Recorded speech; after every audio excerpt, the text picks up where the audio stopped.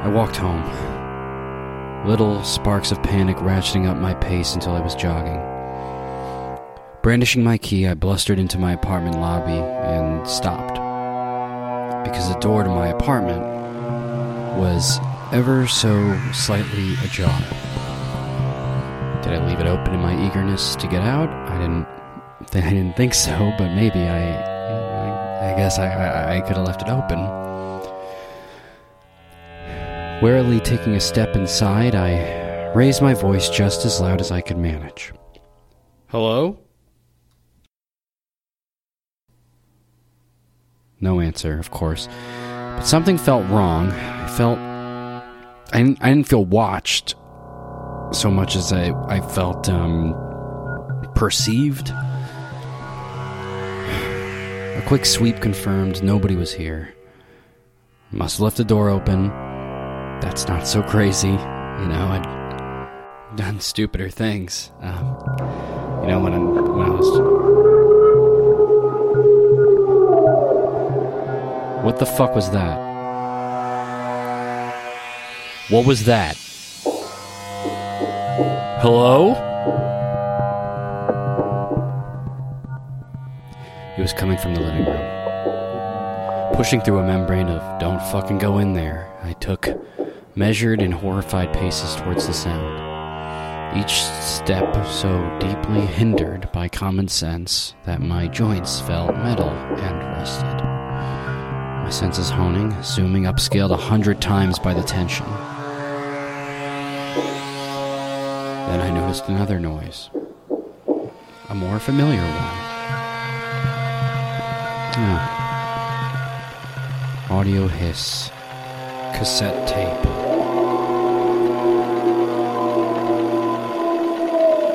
The cassette was playing again, so I walked into the living room and turned it off. But I had definitely turned that off, right? I knew I'd done that. It's not a question. Even more than I knew I'd closed the door. But it was off now. I whirled around. That was not a cassette. Something was here. Dash at the source of the noise. Nothing but my front door, yawning wide open. I closed it the second time. I fucking closed it. Musky, stenchy, earthy smell. And just past my doormat, a footprint. A very, very big footprint.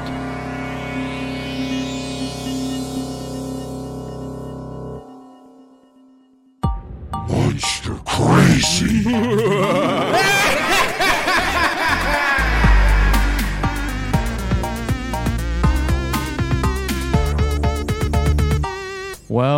Well. Look who's back. Well, it's me and Cameron. Yep, we're here. We made it. See you in hell again. See you back in hell a second time. For the second time out of many times, maybe. A few more. Yeah. At least a few, yeah. We just got back from a very safe trip to Mount St. Helens, Washington. Uh-huh. Where we were mining. Yeah. And whether something scary happened. We forgot our lunch. No, just kidding. That joke will make a lot more sense later when we talk about Mount St. Helens. But yes, welcome back. Today we're talking about the enigmatic, mysterious monkey man. Bigfoot. Bigfoot. Yep, that's right. You guys voted. We gave an audience choice episode for this final run. You guys voted Bigfoot. It was neck and neck. For those who didn't look or check the vote at all, it was neck and neck between Bigfoot and the monsters of Bloodborne. So, if you're a video games fan, now you can rip your hair out that I told you that. But we're ending up doing Bigfoot, and I think that's pretty fitting for a final 5 run of monsters. I think that's a pretty archetypical monster. I agree. Yeah, he's like a classic monster, but of cryptids. Yes, he's the cryptid, I would say. Him and Loch Ness Monster, but he has more swag than the Loch Ness. I wouldn't necessarily agree with that, but he's the American cryptid, and we're American. We are, and we only cover American monsters. Yeah, Bigfoot bleeds red, white, and blue, baby. That's what right. we're here for. Go ahead. Yeah.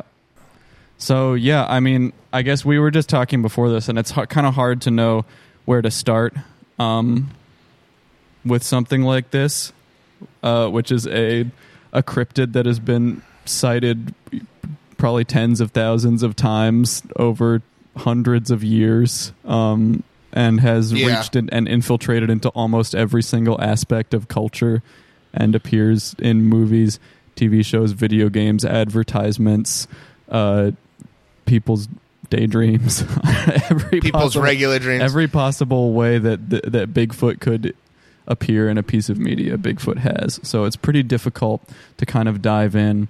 So I guess we just have to maybe we go. I have an idea of a good starting place, actually. It's actually a story that we've covered before, I think in Unicorns, but I don't remember exactly which episode we talked about this in. But the Epic of Gilgamesh, we talked about Enkidu, and he was the wild man made by the goddess Aruru, to help King Gilgamesh reconnect with nature. And I read somewhere that Enkidu is 2/3 beast and 1/3 man, which is pretty cool. Yeah. But it's kind of like the first recorded fictional accounting of like the wild man as like as a thing. And 2/3 beast, 1/3 man seems very Bigfoot-esque. Yeah, definitely. I think I mean the wild man motif is definitely something, and I want to talk about a bunch in this episode. But I can think of I'm going to one-up you here. I can think of an older example of a wild man. Is it a caveman? Yeah. Cool. Yeah, I thought about that too. It'd be funny if Bigfoot was just a caveman. Yeah. That's what I was thinking. I think a good portion of this episode will probably end up being theories and fun ideas about what Bigfoot could be, because I think that really is the cultural legacy of Bigfoot, even more than it is, being alone in the woods and seeing an ape man crashing through the underbrush at a distance from you. What it really is sitting around in a circle with your friends and being like, "What do you think it could be? What's his deal? Who is he? What's going on?" I love that his deal is kind of like unknown. Like he's not. It seems like Bigfoot very rarely strikes first. He's kind of like his motives are mysterious. He's not just like an aggressive, mindless thing. He's got layers. Yeah, and he's also like pretty peaceful. Like he doesn't really. He might do mischief, but he doesn't really attack so much, and he doesn't really kill or do anything that you would imagine a scary forest monster maybe would do. Well, also, even in the stories of him attacking and killing that aren't, like, supposedly true, just, like, straight-up fictional stories, he's almost always attacking or killing in self-defense or as retribution or territorially. He's, like, he never punches first. Yeah, 100%. So I guess on the off chance that somehow you don't know anything about Bigfoot, Bigfoot, also known as Sasquatch, also known as a huge array of other names, is a large ape or human-like bipedal creature, and that's his biggest trait, I would say, is that he's bipedal. That's what kind of separates him from any number of other, because Bigfoot is such a phenomenon, and there are so many different examples of the wild man or hairy man motif that's kind of the way you have to distinguish him from every single mythical creature ever conceived of, is that he walks on 2 feet, and he's human. Another thing that I think kind of separates him from just like being a monkey or an ape is just he's really big. Yeah. He's like the median height that I've seen is like 8 feet tall to 9 feet tall, and like I've seen like he ranges in size based on depiction from like 6 feet to like 13 feet. Yeah, but like regardless, he's huge. He's very, very big. He's bigger than he's big, and also very strong. Just like in his wake, he like snaps saplings like they're twigs, and like he's big and strong. Yeah, and stinky. Yeah. He definitely has a specific smell to him. He's described, of course, as ape-like. So he's got long arms, he's got broad shoulders, he's got kind of probably a pronounced brow ridge. He looks like an ape man who's very, very big. He's also covered, of course, in hair, and he has big feet, if you can imagine it. Some people say his feet are even as big as 2 feet in length. Wow, which is pretty big. That's like my feet. They're 2 feet. Mine, I have 2 feet too. But the regular size, but I've got 2 feet. Yeah. Some people also say Bigfoot has glowing eyes, or like his eyes shine in the night. Like iridescent style, or like I think some like deer of both, in headlights, but or like cat. I think like cat eyes style eye shine.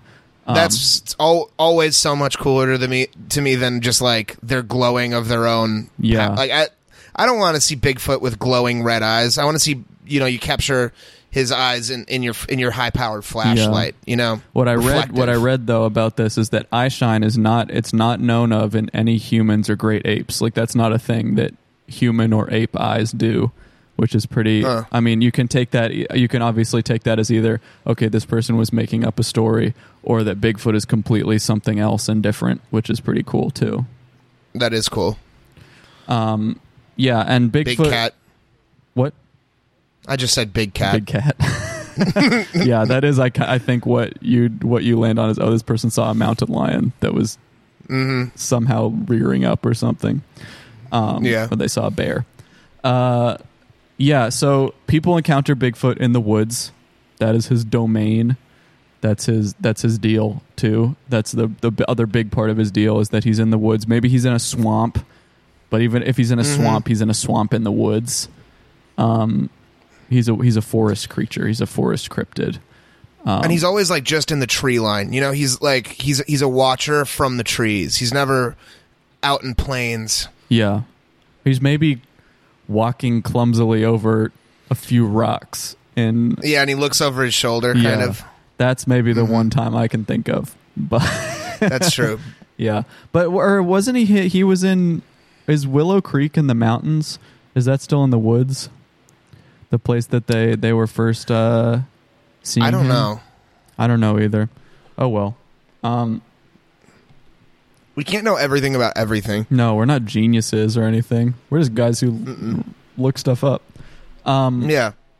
So yeah, I guess the other thing, the difficult part of like doing anything about Bigfoot, I think, is figuring out the line and the balance and what is going on between Bigfoot as the American cultural phenomenon that started in, I believe, the 50s, versus Sasquatch, the Native American legend, and all the kind of wild men and hairy men, mythical figures of Native American lore, which I think are pretty often, obviously, are bound together in the public eye of like, okay, Sasquatch is Bigfoot. But I don't think that that's necessarily the case. And I think it's kind of hard, especially, there's not so many resources that are easy to come by on every, to really understand what Sasquatch and the idea of this shape-shifting wanderer in the forest, or this big hairy giant, and all these different Native American cultures of myth. Like, there's so many different groups of people that all have different stories about slightly different but also similar things that people have decided are all part of Bigfoot, but it's all different stuff, and there's a million of them. You know what I mean? So but it can, if depending on how you look at it, it could all kind of be the same thing. Yeah. I mean, I see why people have categorized them together. Definitely. I mean, yeah, I guess what I'm saying here is just the caveat, especially for this, and I would say for almost any Bigfoot media you consume, is that I do think that it is kind of even the stuff that you could attach to each other is all kind of weird and disparate and comes from a bunch of different cultures in a weird way, and it's hard to really cover everything that's going on. So I feel like we're probably going to focus more on the more modern conception, the white people conception of Bigfoot. We're definitely also, talking about some of the other stuff, but I don't know that we're going to be able to really dive so deep into it because there is just so much covering literally thousands of years of... Yeah. I do think also in talking about the modern westernized white people version, I think it stems from white people, soy facing at their idea of a native legend. I mean, I think that's where a lot of cool white people ideas come from, is like, ooh, the esoteric native population has a thing. And so I think they are one and the same. We're just talking about the white guy version. Yeah. So, I mean, I guess to talk a little bit before, because I just wanted to throw that in there because I do feel like the majority of this is going to be about the Bigfoot that a guy with a beard who lives in Seattle is going to tell you about. I think the way we start maybe with the Bigfoot story or the Sasquatch story is, I guess, with the history, some brief stuff about it in Native American myth and legend, because I think you can go pretty much all the way forward into the future with Bigfoot, or into the present with the idea of Bigfoot, and I think you can also go pretty much all the way backward into the past. Mm-hmm. I think it's such an enduring human motif that you can kind of associate anything you want with it. So I do think that that's a nice place to start in terms of history, is just like, okay, well, here's the keystone that was the idea that was so incredible that everybody put all of their stuff into it, forward and backward. And a lot of it too is, I think you'll see as we go through some of this stuff that you'll be able to see like we've definitely talked about this type of person before, but the quote unquote cryptozoologist, who's a really eager comic book guy type of guy, and totally really wants to turn every single Native American drawing and story ever into some explanation of a scientific creature. For example, there's something I read about on the Tool River Indian Reservation. There's some paintings at a site called Painted Rock, some petroglyphs that depict a family of hairy men, which is like a motif, a figure in a bunch of Native American myth. And these are old. They're like between 500 and 1,000 years old. And the thing I was reading about them said that they said it was a group of Bigfoot that was drawn. And it's like, well, I'm not so sure about that, because Bigfoot wasn't around until like 1958. So I'm not sure that they would be drawing a family of Bigfoot. I get your idea here, but I think maybe it's something that you're looking at and you think looks like Bigfoot.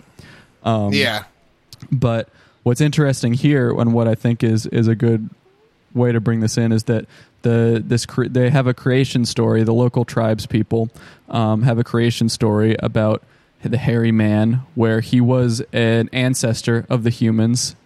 He was basically a Neanderthal, if you want to call it that. And he, in the creation myth, gave them the gift of being bipedal. Like he brought humans into bipedality. And that was his gift to humanity, which is really interesting, how that parallels what we know about evolution nowadays, considering that this is from a long, long time ago.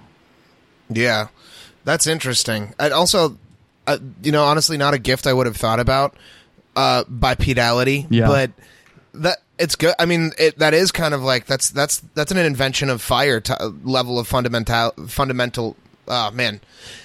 It's a very, very important idea to be able to use your hands as dexterous things. 100%. It's what makes humans humans. I mean, again, it's the same way that distinguishes Bigfoot from a story about seeing a giant bear in the woods, is that this thing, it walks on 2 feet. That's what distinguishes us from apes. We don't drag our knuckles, we don't support ourselves with, when we're babies, maybe we do it. We see our lives are are a process of getting away from being quadrupedal. Like our personal life cycle is that we crawl and then we stand, and when we stand, that's when we're mature and we're real humans and we're full humans. There's another Pacific Northwest, a Native American legend about a giant ogre named Zunukwa who was covered in hair. I think Zunukwa steals food and steals babies. Which again, I don't think that really follows with the another one to look at and see. This is something that modern cryptozoologists. I always love putting scare quotes on that because it's the stupidest thing ever. Just say that you are I don't know, whatever. But yeah, there's another thing where this, sure, it's a giant hairy guy, but this obviously doesn't have that. Like Bigfoot isn't a kidnapper. That's basically the opposite of what he is in most modern, again, cryptozoology. So trying to like wrap this into the Bigfoot myth is kind of weird to me again. You know what I mean? Yeah, that sounds like it's just a different thing. Yeah.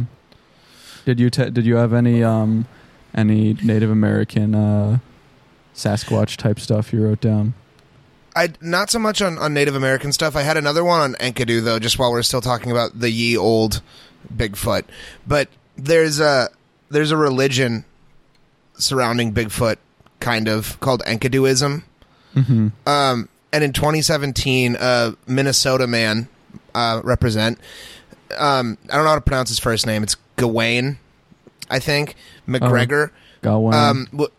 Gawain. McGregor. He was a false Bigfoot sighting. Not he saw a false Bigfoot sighting. He was a false Bigfoot sighting because he's a practicer of Enkiduism, and essentially his belief. He went out into the woods covered in furs, like just pelts, and that walking around in the woods dressed like Bigfoot is how he was worshiping Enkidu, to kind of mimic the wild man thing. And he has a belief that, and apparently in Enkiduism, there's a belief that Bigfoot is a spiritual ancestor of and the Sasquatch. They're all the same thing in this idea that this wild man trope that they see is a spiritual ancestor of Enkidu, and that the way to see Bigfoot is to dress like Bigfoot and traipse around in the woods like Bigfoot. And then if you're worthy, he's kind of a Lorax-like figure where he's kind of just a spirit of the woods that will make himself known to you. Yeah. And I have a lot more respect for that than cryptozoology. Yeah. Being one with the woods. Being one with the woods. I like that lens to take on the Sasquatch or Bigfoot. Yeah. But that's not native. That's just another one that is, I guess, an old belief. Yeah. I'll just go through a few more. I mean, I don't have like deep detail on a lot of this. It's just kind of like this is the Cliff Notes you get when you look up like Native American origin of Sasquatch. It's just a bunch of people who are writing bullet points of like there was actually a thing called this in this mythology, and you're like, oh wow, I guess that must be Bigfoot then. Yeah, there was in 1721, a Jesuit priest who was living with the Natchez Native Americans in Mississippi reported that there were hairy creatures in the forest that used to scream and steal livestock. There was also, 16th century Spanish explorers said that there were creatures called dark watchers that would stalk around their camps at night. And then the other one I have here is, I don't know how to pronounce this name, but it's STS''AILES people had stories about Saskaets, which were shapeshifters that protected the forest, and supposedly that's Sasquatch is the anglicized version of Saskets, which means hairy man. So yeah, those are some Native American story. Again, I personally, I've never really cared that much about Bigfoot. I've never been a Bigfoot guy really at all. I've always really liked cryptids, but I've never really, I don't know why. And I think this is, doing research for this has maybe crystallized it a little more, and I'm sure we'll talk about it more. But one thing is, I feel like especially after doing research on this, I definitely don't think that Bigfoot and Sasquatch are the same thing. I feel like it's, I feel like Bigfoot is more corporeal. Yeah. And Sasquatch is more of a spirit. But or something else, maybe even entirely. But I actually also was never a huge Bigfoot guy. I will say that looking into it and hearing all the different interpretations of what Bigfoot is has made me like the idea of Bigfoot more. But at the same time, when I was younger and, obviously very into cryptids, whenever Bigfoot came up, I kind of was like, all right, well, kind of a little bit so what? I mean, what if there's a North American great ape that's not humans? That's cool. You know what? That is cool, but that's not like... But that's not even how you conceptualize it as a kid. Like, no. As a kid, even as an animal and cryptid obsessed kid, the word, the idea of another great ape doesn't mean anything to you. It's like, so whatever. Who cares? It means the implications of a North American great ape are way cooler to me now as a 27-year-old than when I was a kid. I was like, okay, well, there's monkeys everywhere. Yeah. I mean, so I don't know. I also was never just like enthralled with Bigfoot, but he is cool and he's definitely worth talking about. Yeah. Yeah. It just really is so, it's just so many, the other stuff I wrote down, like the Ojibwe people of the Northern Plains believed in a creature called the Rougarou that was a hairy guy who appeared and was like a warning. He was like an omen that told man to change his ways.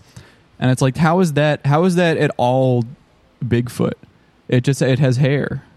I don't know, I guess to me, the idea of all these different Native American cultures having legends and myths of hairy men is like indicative of something possibly way more interesting that they've possibly had an oral tradition that dates back to when there could actually be hairy human precursors walking around. You know what I mean? I mean, also, like, you go to a bathhouse with Eastern Europeans in it, you can see hairy men everywhere in there that look like Bigfoot. I don't know. There's just like the cryptozoology brain is completely, to me, it's like, to me, there's an obvious answer to this question, and it's like, which is cooler, that there's somehow, that there's a hairy ape guy that's been walking around the forest for hundreds of years and somehow has never been physically proven in any way, or that this group of people has passed down information through their like family lines since before writing was a thing. About a ubiquitous trope of a wild man. That's way more interesting. Yeah. It's really fascinating to me to think about where the myth, because when we talk about also the like myths of Enkidu and of for example, the medieval wild man, which we'll get into, which is like a pretty common motif in art and stuff.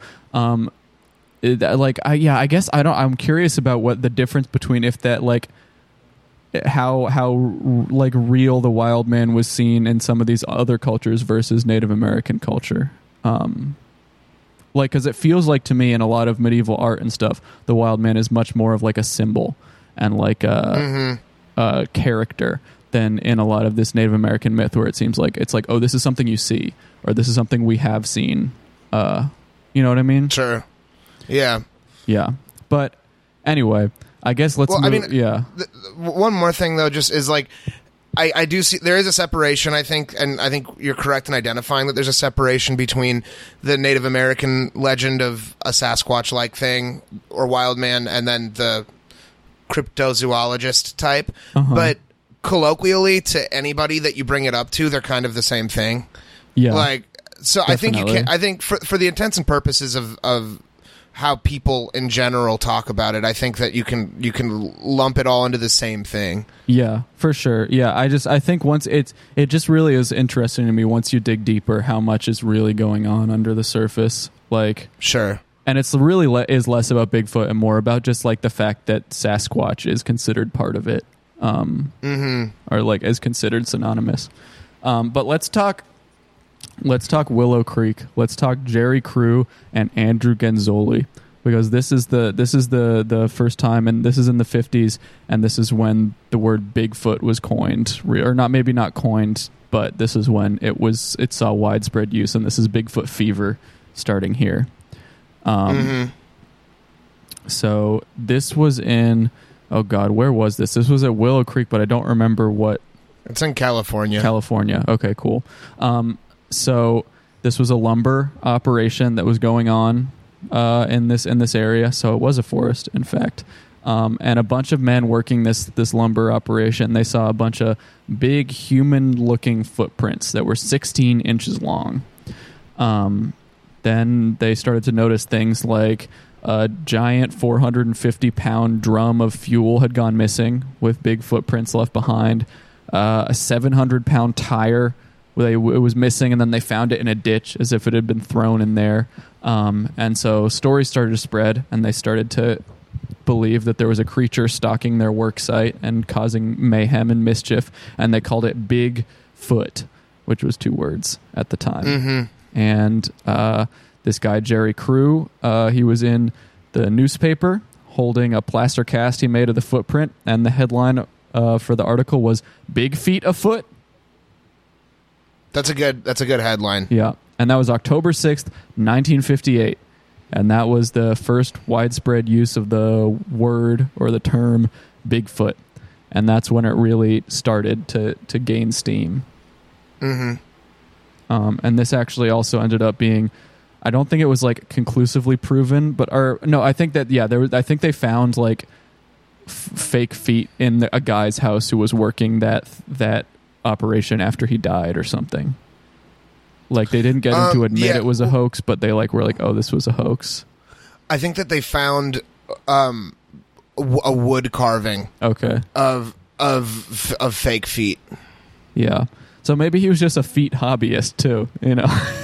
Yeah, the first foot fetishist. Yeah. Or maybe not the first, but one of many throughout all of human history. One of the most ambitious, we can say. Yeah, one of the biggest One of the men who made the biggest splashes. The foot fetishist who affected human culture the most. He accidentally invented Bigfoot. Yeah, exactly.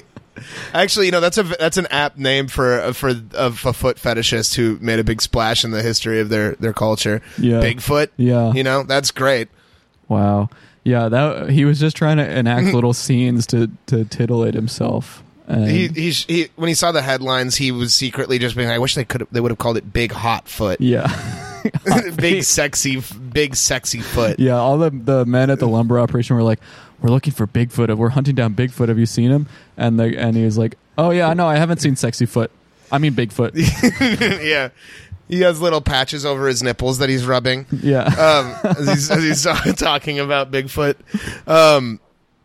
Yeah. No, so that's the popularization of the name. Yeah. Which is important to the cryptozoology definition of Bigfoot. Yeah.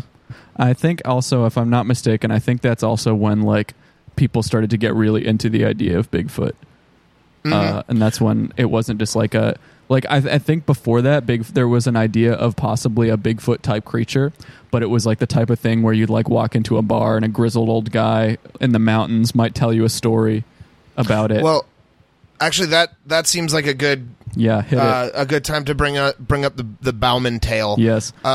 Which is actually one of the first times that a Bigfoot story, he didn't have the name Bigfoot yet, but a Bigfoot story was popularized or published on a large scale, and it was because Teddy Roosevelt had a book called The Wilderness Hunter, which is a very Teddy Roosevelt, very Teddy Roosevelt name. The best part of every cryptid story, or the best cryptid sighting, is always the one where some figure from history is somehow in it as like a side character. It's been Teddy Roosevelt a lot of the time. Yeah, he loves to have interactions with these kinds of things. Yeah, he wanted to hunt the snallygaster. Yeah. I feel like he's been involved in like a lot of these. I wonder if he was. We didn't do anything with the Loch Ness ever, but I have a feeling that Teddy Roosevelt, if the Loch Ness Monster was a thing around the time that Teddy Roosevelt was a thing, he probably wanted to put a bullet in its fucking head. You know, but what a weird guy. I know. It's so fucking funny. Yeah. But so he released the Wilderness Hunter came out in 1893, and it was regarding a time that Roosevelt had tried ranching in the wilds of North Dakota, and long before his presidency or his fame or anything, when he was but a simple killer of everything he encountered. He told a story in this book of him meeting a very, very grizzled frontiersman named Bauman. I don't remember his first name or even if that's included at any point. I don't know if it is included. I think the name's Bauman. The name's Bauman. But he met this frontiersman named Bauman who, the thing that struck Teddy so much about Bauman telling this tale is that Bauman was a man who was born and lived and died as a rough and tumble frontiersman in the early to mid 1800s, and he was far too practical and stoic a person to be spinning tales just for the sake of spinning tales. Right. He couldn't be lying because he was calm. He couldn't be lying because he was calm and Germanic. But this story likely took place in the Idaho or Montana area in the early to mid 1800s. And essentially what the story is Bauman, when he was a young, not quite yet grizzled frontiersman, was trapping with a partner in a remote area that had lost a trapper mysteriously the prior year. So it was an avoided area, but Bauman, being filled with grit, was like, I don't care about such things. I'm Bauman, and my partner is unnamed in this story, but he's badass too. And they went hunting and trapping and doing all their frontiersy stuff up there. And the first night they camped, and then they left camp in the day and were trapping. And when they came back, it looked like a person or a bear had ransacked their campsite. And they at first thought it was a bear, but then Bauman's partner pointed out that it seemed to be a bear that was only walking on 2 feet the entire time based on the tracks left behind. And Bauman was like, "You're silly." And then they went to sleep, and then Bauman was awoken in the middle of the night by a really strong beast odor and rustling noises, and saw a large vague shadow by one of their tents, I guess, and he shot at it in the dark, but he thinks he missed, and then the shadow retreated further into the other shadows of the woods, making noises and crashing around and stuff. And then the rest of their trip, they reported just feeling eerily watched the entire time. They just were like, they'd hear twigs snapping and stuff behind them, and they felt creeped out. They felt spooked. And then they're like, okay, it's time to get out of here. We're spooked. We're like Raggy and Ruby Doo. We got to get out of here. And so Bauman's partner was going to pack up their camp while Bauman went and collected the remainder of their beaver traps. So he was out collecting their beaver traps, and when he went back to the camp, he saw that it was all packed up, but Bauman's partner was stretched across a log, all weird, and Bauman ran up and saw that his neck was broken, and there were 4 tooth-like puncture wounds in his neck. And the other stuff was messed up too, I think. Crazy. And then he just grabbed his rifle and ran as fast as he could without taking anything else. Let me read the Roosevelt quote of this passage. Sure. Bauman, utterly unnerved and believing that the creature with which he had to deal was something either half human or half devil, some great goblin beast, abandoned everything but his rifle and struck off at speed down the pass until beyond reach of pursuit. Yeah. He went... Yeah. But Yeah, that's the Bauman story. Also, I will say, we made fun of Teddy Roosevelt being chilled to the bone by this just because the man who said it was calm. But I will say, whenever I hear stories of the paranormal or the otherwise unexplained coming from a practical folk, it does have an effect on me even more than shoddy video would. I am like, okay, I do know plenty of real practical minded people that would have no sense in trying to spin tales for attention. Mm-hmm. And I haven't met one that has told me a tale for attention, but I can imagine if one of them had, that I would believe it. Yeah. I would believe an old grizzled mountain man. I would be very scared of this story if somebody told me this story. It's a scary story. I mean, it is a scary story. Even it just being a bear is scary.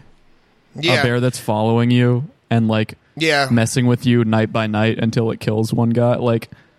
That's the idea of anything doing this, whether it's a Bigfoot or not, is very frightening. Yeah, it does sound a lot like a bear. Yeah. But it could have not been. It could have been a goblin beast. A goblin beast. A great goblin beast. Or, as Teddy Roosevelt put it, a Bigfoot. Yeah. No, just kidding. That didn't happen until the 50s. Yeah, they didn't refer to it as a Bigfoot. It would be very funny if in the history of Bigfoot etymology, it was Teddy Roosevelt who coined the term. Yeah. in his book, The Wilderness Hunter, he coined the term the Bigfoot. Well, Great Goblin Beast didn't catch on, so... No. Yeah. I don't know if people would have listened to him if he was and they called it Bigfoot. They would have Teddy Roosevelt's a fucking weirdo, man. Yeah. Yeah. I didn't get all that much done on different specific sightings. Another one that I wrote down was, this one is earlier, and this is another one that I think is not so much Bigfoot, but just another example of how the idea of the ape man is kind of permanently ingrained in culture. This is Ape Canyon. And this happened in near Mount St. Helens. This was July 16th, 1924, or this is when I guess the article came out. I don't know when this event happened, but apparently, and this is the only detail I have on this, is a group of guys prospecting for gold had a quote conflict between a group of quote ape men. Yeah. I didn't get much more of a description than that either. I have a group of miners were attacked by a group of quote ape men. Yeah. So I don't know. So crazy. Man, can you imagine if anything like that was published in the news nowadays? With that little detail, an article comes out and they're yeah, a bunch of guys I guess were near a mountain, they got attacked by ape men. Well, we'll see you tomorrow for more news. I also think it's funny that it was a group of people looking for gold. Like that. I don't know. That's funny. I agree that that's not fully a Bigfoot story, but it's related. I like to think that happened. That just it makes the world more rich to imagine that in 1924 a group of miners were attacked by a group of ape men and they had a little battle. Yeah, but. I definitely the one of the challenges with doing this episode is avoiding not eating into the next episode, which is chimps. I want to talk more about just apes and ape men more, I guess, in that episode. But man, the idea of a group of miners being attacked by ape men is incredible. I would love to see a video of that. Yeah, I would love to see a movie of that. Even speaking of movies, this is more of a Bigfoot sighting. This is in the 70s, 1971, Fouke, Arkansas. There was a big hairy creature that reached through a window at a woman, freaked everybody out, and it inspired a movie called The Legend of Boggy Creek about the Fouke monster. That I watched this in preparation for this, and I know Kai did too. And I have to say, I think this is not that I've seen all that many, but I think this is pretty easily my favorite Bigfoot movie. It's really, really good. I've only seen two. I saw this one, and then also in preparation, I had the treat of seeing The Night of the Demon. I think it's called. Yeah, from the 70s. In theaters, it was a nice little cross section of I knew I was doing this episode, and I saw that they're playing an old movie at a theater, and that movie was fun, but it does not portray Bigfoot in a nice light. Yeah. Let's just say that. It's not fair to Bigfoot. Yeah. And also, I don't know, that one is just like, so I guess if we're talking about movies, I really quickly want to talk about that movies.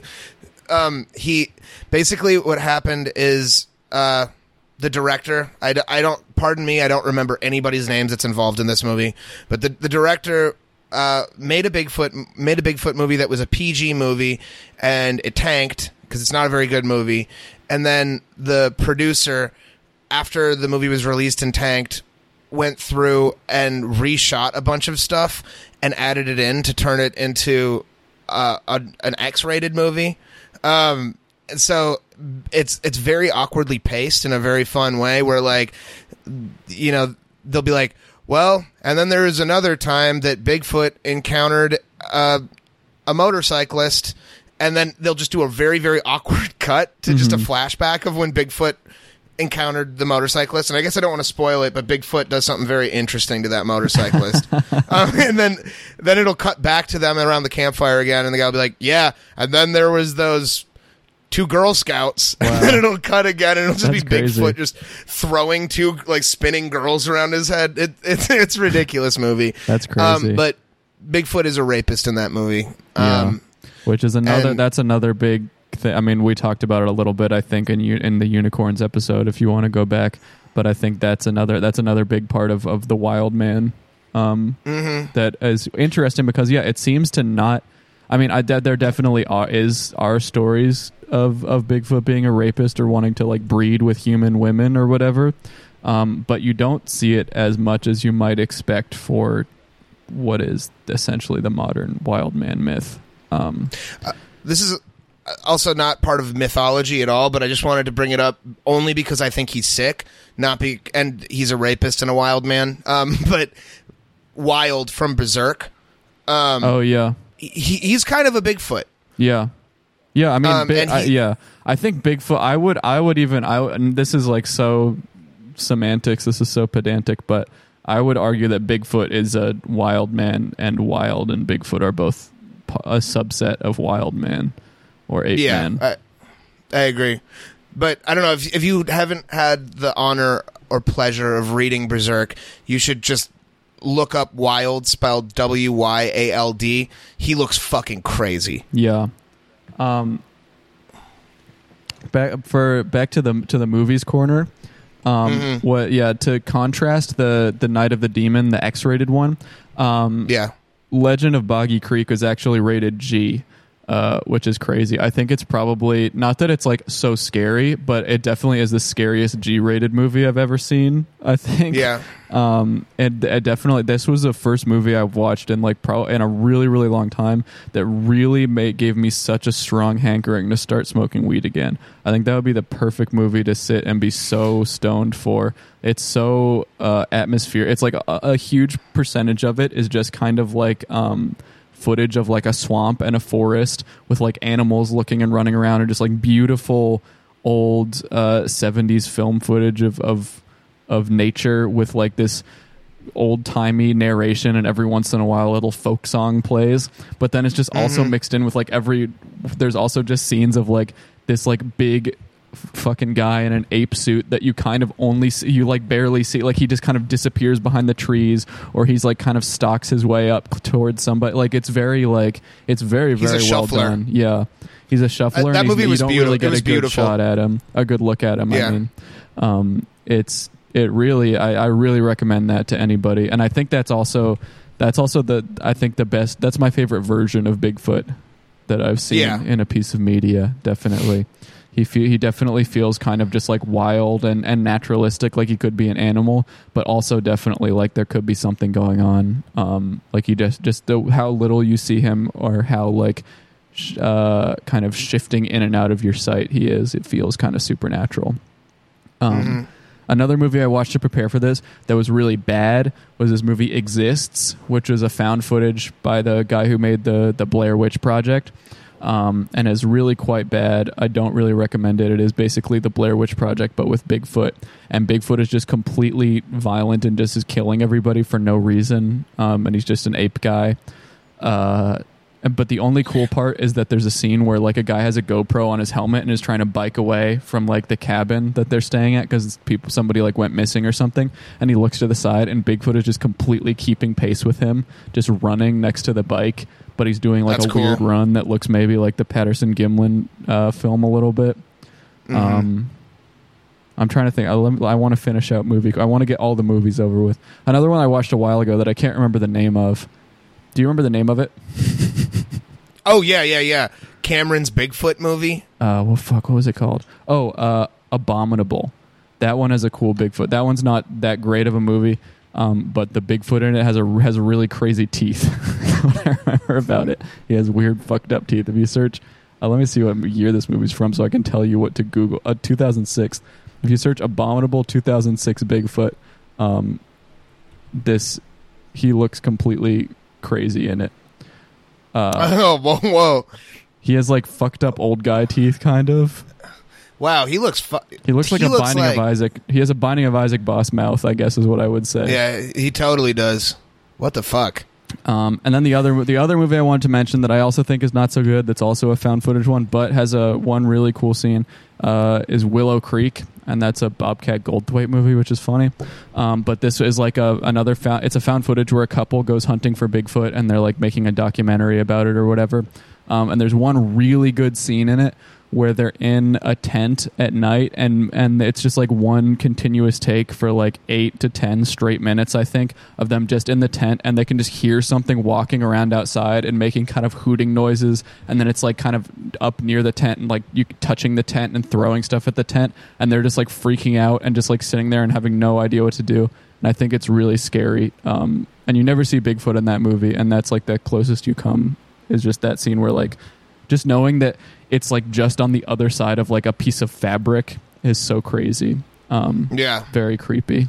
I really like that scene, but I don't think the whole movie is worth watching necessarily. I had an experience like that when I was a kid, on an island called Isle Royale, which is a camping place. It's a I don't know if it's a national or state reserve, but there's a lot of moose on that island. And I was camping, and I was woken up in the middle of the night by something very, very large just shuffling around my tent. Damn. And I was like, 11 and very, very scared. And then in the morning, I saw big moose prints, and we saw a bunch of moose later that day. Like, it was for sure just a moose. Yeah. I don't know. I shouldn't say just a moose. Moose are huge. Scary. Yeah. But I have to say that I still very distinctly remember the feeling of knowing that something big and unknown is on the other side of a thin piece of fabric is very, very spooky. Yeah, it's horrifying. I've never been in that situation. I can't even imagine. I would be so scared. But I think that's the end of Movie Corner. At least that's all the movies I've watched about Bigfoot, I think. I also watched the beef jerky movie. Where the very small movie that comes between TV shows, yeah. Oh, yeah. Here's a Bigfoot movie. I got a beautiful segue for you. The other Bigfoot movie is from 1967, and it was filmed on October 20th, 1967, and it's known as the Patterson-Gimlin film. And this is the classic video of Bigfoot. If you've seen a picture of, if somebody needs to show an icon of Bigfoot, they will show the frame from this video where Bigfoot is striding with its hands, with its arms kind of outstretched a little bit, and it's looking back over its shoulder. This is the classic video. It was filmed by Roger Patterson and Robert Bob Gimlin in Northern California. And I like this video, even though it's a hoax. I really just like this video, and I think it's no wonder that this so captured the national imagination and is still the shorthand image for Bigfoot. It is I think just a really good image of just that kind of weird walk where it's not really a human gait, but it's also not really an ape gait, and just the way it doesn't really seem to care. It's not hiding, you know what I mean? But it's also not like coming closer curiously, like it just is existing and walking around. I think it's a good hoax. It is a good hoax. Also, I will say I believe that it's a hoax, and it has pretty much been verified as a hoax by the person who made the suit, which is that's pretty much all you need. Yeah. But there are verifiable scientists, not just cryptozoologists, who are strong believers that it is a real evidence because here's the idea is this one scientist whose name I don't remember, so you're just gonna have to trust. Maybe you can look it up yourself for a change, you see. But they were saying that you can see like the shoulder blades moving under the skin in a way that wouldn't be possible in a gorilla suit. And another thing that they cited was by very scientifically, I guess, comparing the size of the creature in the film to the things around it, that it has a shoulder width of like 2.5 times that of a normal person. They say that they were claiming that it must be huge. I have to say, when watching it, I don't get that impression. I get the impression that it's about guy in a gorilla suit sized. Yeah. But apparently it is like a hotly disputed thing still to this day, and that some people do believe it. I think even as a kid, I remember another thing that I was disillusioned with Bigfoot by is that I remember like being posited that Bigfoot was real, and this was like the most substantial piece of evidence. And I remember watching it just like as a kid and being like, oh, I mean, no, that's a guy in a suit. It's not as good as the Loch Ness Monster proof that you find as a kid. When you Google Loch Ness Monster proof, you see the classic video of the humps and the thing, and then the theory there, the theory to disprove that picture is like, this is a picture of an elephant swimming in the water, and that is like, that sounds so fucking bullshit. Like, that is completely the easiest thing. Like, what are you talking? An elephant swimming in the water? Even if that's true, that is just a crazy thing to say. Versus, oh, this is a guy in a gorilla suit. You're like, oh yeah, a guy in a gorilla suit, right? But yeah. Also, the Patterson Gimlin or Gimlet. Gimlin footage, it's supposed to be a girl Bigfoot. Right, I forgot about that, yeah. Which is probably why it's a little smaller and looks less giant and looks more human-sized, because it's of sexual dimorphism. So that actually proves as well that this video is real. Mm-hmm. Yeah, that's actually a very good point, Cameron. To have been manufactured. Very good point. Something interesting too. Well, I mean, this is also a good segue into this, I think, especially talking about how there are again, cryptozoologists who still believe that the Patterson-Gimlin film is real footage of a real Bigfoot. Is that I read this article in this psychiatric journal from the 70s that was that came out. So the Patterson-Gimlin footage is from 1967. This was, I don't remember the exact year, but it was from the 70s. And it seems like, based on this, which again, you have to take this with a grain of salt because this is not an easy survey to conduct, but it seems like belief in Bigfoot seemed to get stronger over time as science and modernization or whatever advanced, as opposed to getting less. People seem to become more entrenched in the idea that Bigfoot could be real in the 70s versus the 50s. And people, they questioned a bunch of people, and it seemed they noticed that people with, and this is maybe a little obvious, so they questioned a bunch of people. They noticed people with higher levels of education tended to not believe in Bigfoot. People with lower levels of education tended to believe in Bigfoot. But it wasn't cut and dry like that. People would say things like, oh, well, I guess if there could be such thing as dinosaurs, then probably there could be such thing as Bigfoot too. And it might as well be real because there's so many different animals on the earth that how would I have any proof or idea that this isn't real as well? And they also noticed that, and this is something that I really want to put a pin in and come back to in a little bit, is that people who are living in remote areas like mountains or forests definitely had a stronger belief in Bigfoot versus people who lived in more urban areas. A quote from a Canadian farmer who lived in isolation, quoted as saying, "When it is daylight, I don't believe in them, but at night when I'm alone in the mountains or in the bush, they could be real." Which I think is a really, really strong quote that really just encapsulates so much. Another quote that I wanted to read from this journal that's a little less related, but this is about this is the commercialization of Bigfoot that had even started by this point. And here, this one's a little bit of a longer quote. But Much less serious but more conspicuous and appealing to modern man's fascination with science fiction monsters is the commercial exploitation of the Sasquatch phenomenon. In the Sasquatch Inn and the Sasquatch Den Cafe, as well as in the souvenir shops, the tourist is offered pamphlets about the hairy giants who still roam the forests around the lake. Caves, valleys, inlets, and creeks, mountains and rivers, and even a provincial park are named after the giants. The visitor finds postcards, dolls, ashtrays, and other souvenirs featuring Sasquatches, accompanied by stereotyped versions of Sasquatch stories, and he is kept in a state of excitement, which induces curiosity, annoyance, or amusement.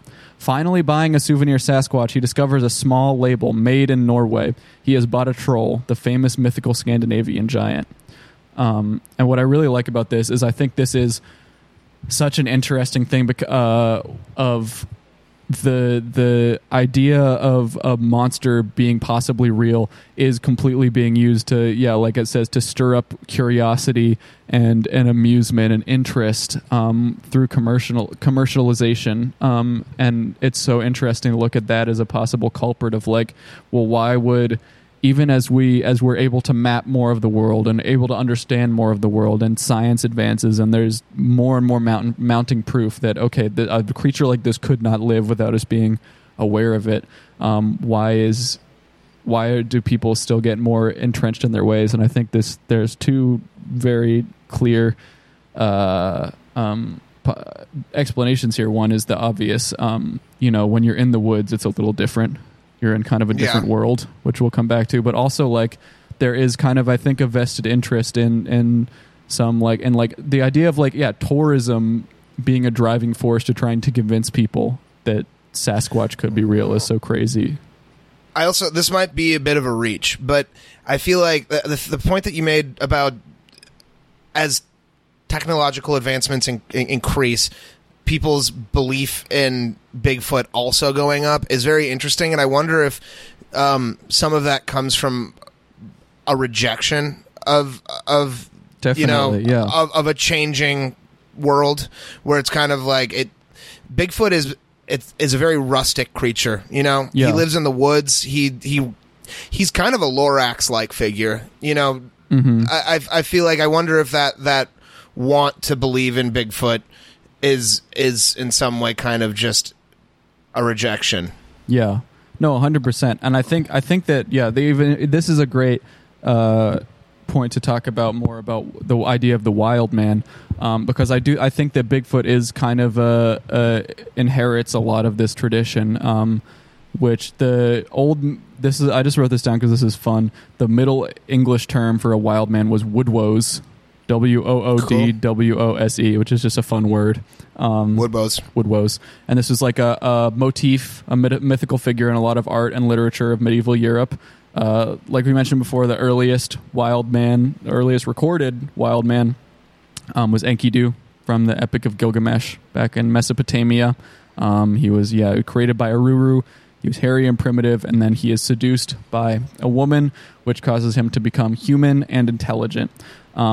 Another influence on where the idea of the wild man came from was Nebuchadnezzar II in the book of Daniel, which is back to the 2nd century BC. Nebuchadnezzar was a king in Babylon who was boastful, and God humbled him. And the way that God humbled him was cursing him to become ostracized, to grow hair on his body, and to live like a beast.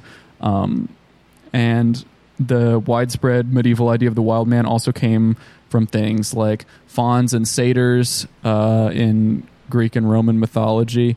And there was a Roman god of the woods named Sylvanus, who was a hairy guy, I believe. So the idea of the wild man as a medieval motif, there's an idea that the wild man was associated with tradition, with ancientness, that the wild man might hold older wisdom that modern people have lost through advancement. And this was kind of what the wild man represented in a lot of ways. You see a lot of old stories about people being cursed to become wild, like in the book of Daniel, for example, as one. These people are often also like cursed to wander around, like they become wanderers on the earth, which I think is also, you look at that as like, this is civilization versus nomadic life. This is the divide between Paleolithic and Neolithic man, Like to be wild is to not have a home, and to not have a home is to belong to an era before the Neolithic when we didn't settle down. We were hunter-gatherers. We didn't domesticate animals. We were one with nature. We didn't have any power over nature necessarily. We existed within it. It's essentially to say to be a beast. Yeah. We were alongside the animals instead of doing things against them or with over them. There was also another idea of wild men could have come from just for example, people in Europe are probably not going to be seeing apes or monkeys with very much frequency. Sure. So again, another similar thing when we look at unicorns and stuff. Definitely people could have been going to other places and seeing apes and coming back and saying, I saw a wild man. I saw a human that had hair and he acted like a beast. Pliny the Elder wrote about creatures called sylvesters, which were which are humanoid creatures he saw in India who couldn't speak and they were covered in hair, which basically strongly fit the description of gibbons. And he called them sylvesters and thought they were wild men. But yeah, the wild man also, in Freudian analysis, the wild man is kind of represents the unconscious potential of not being able to come to terms with society and with civilization, this sublimated urge to return to nature or to not be part of civilization. Sure. I mean, yeah, so the wild man is kind of just, I think you can look at it as it is the depiction of the human.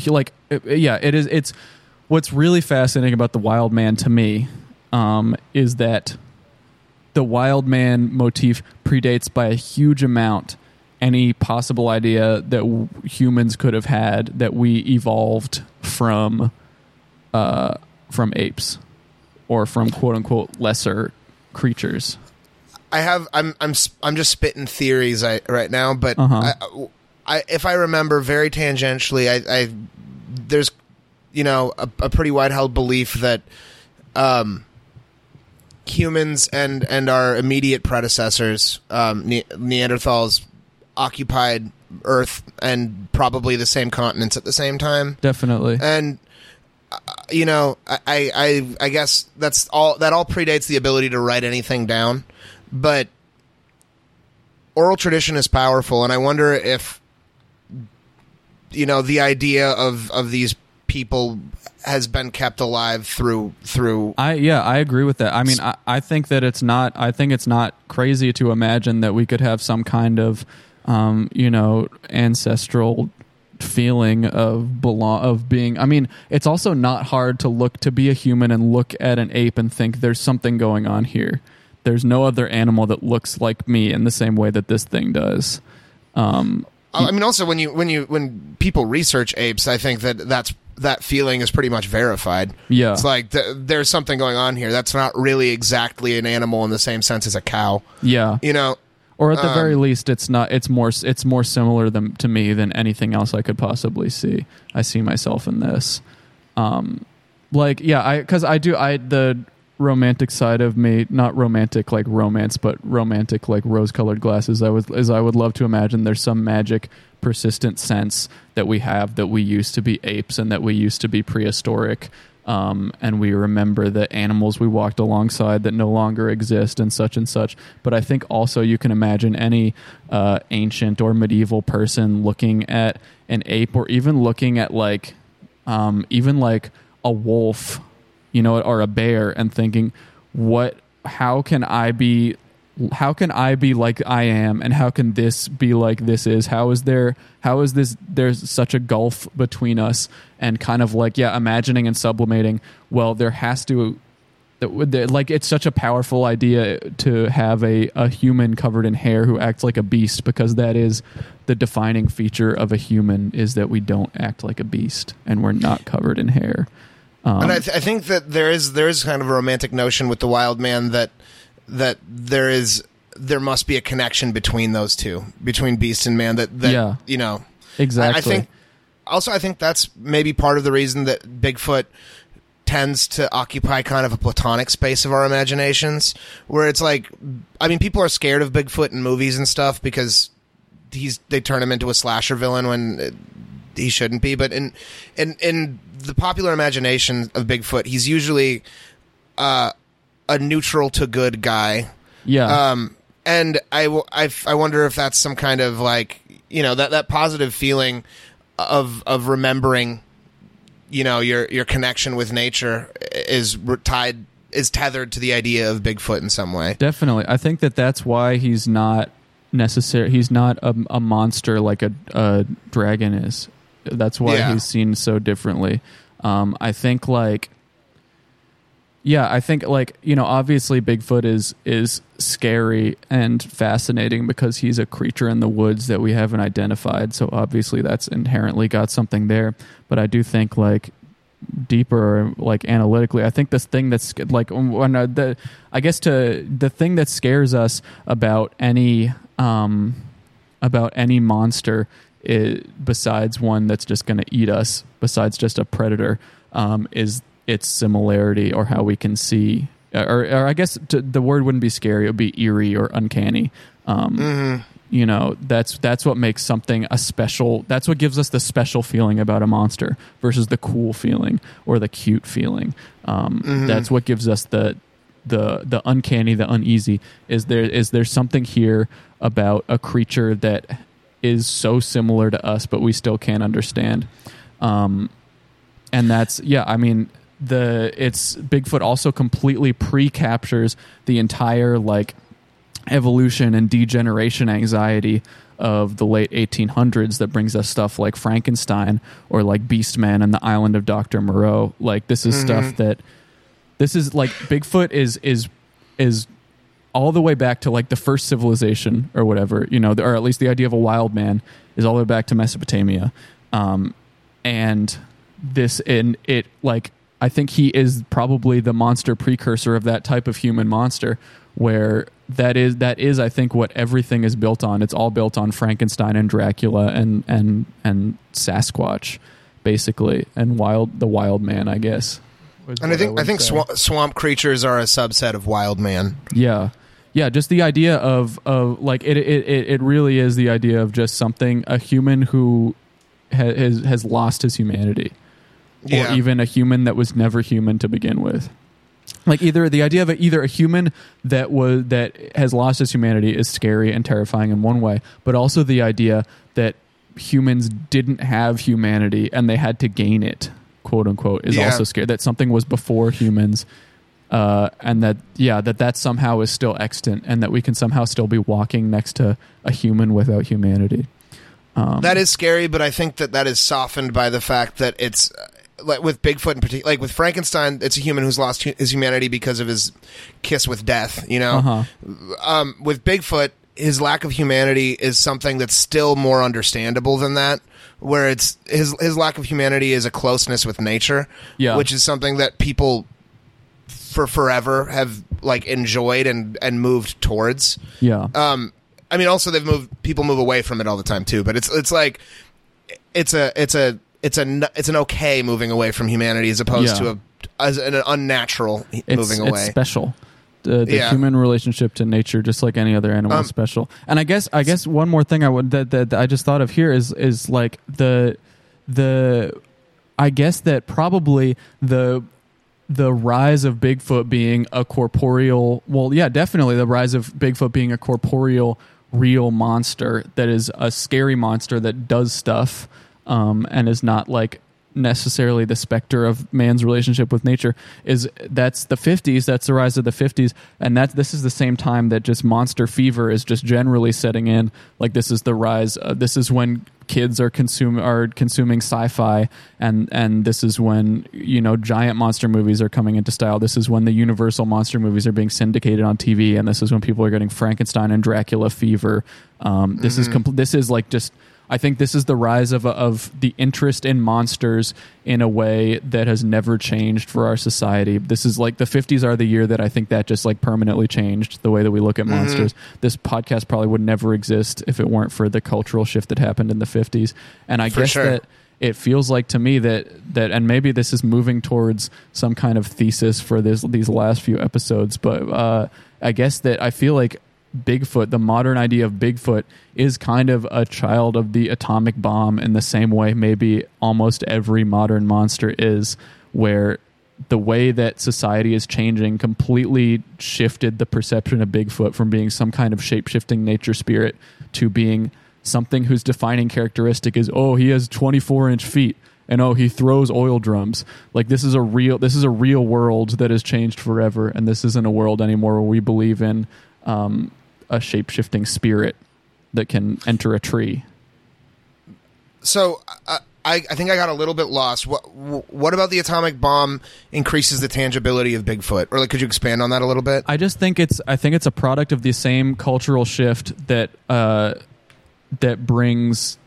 causes our obsession with monsters in a certain way, where it's both like a result of escapism a little bit, where we're confronted with this very real science that has altered the world in a very real, very horrific, very evil way.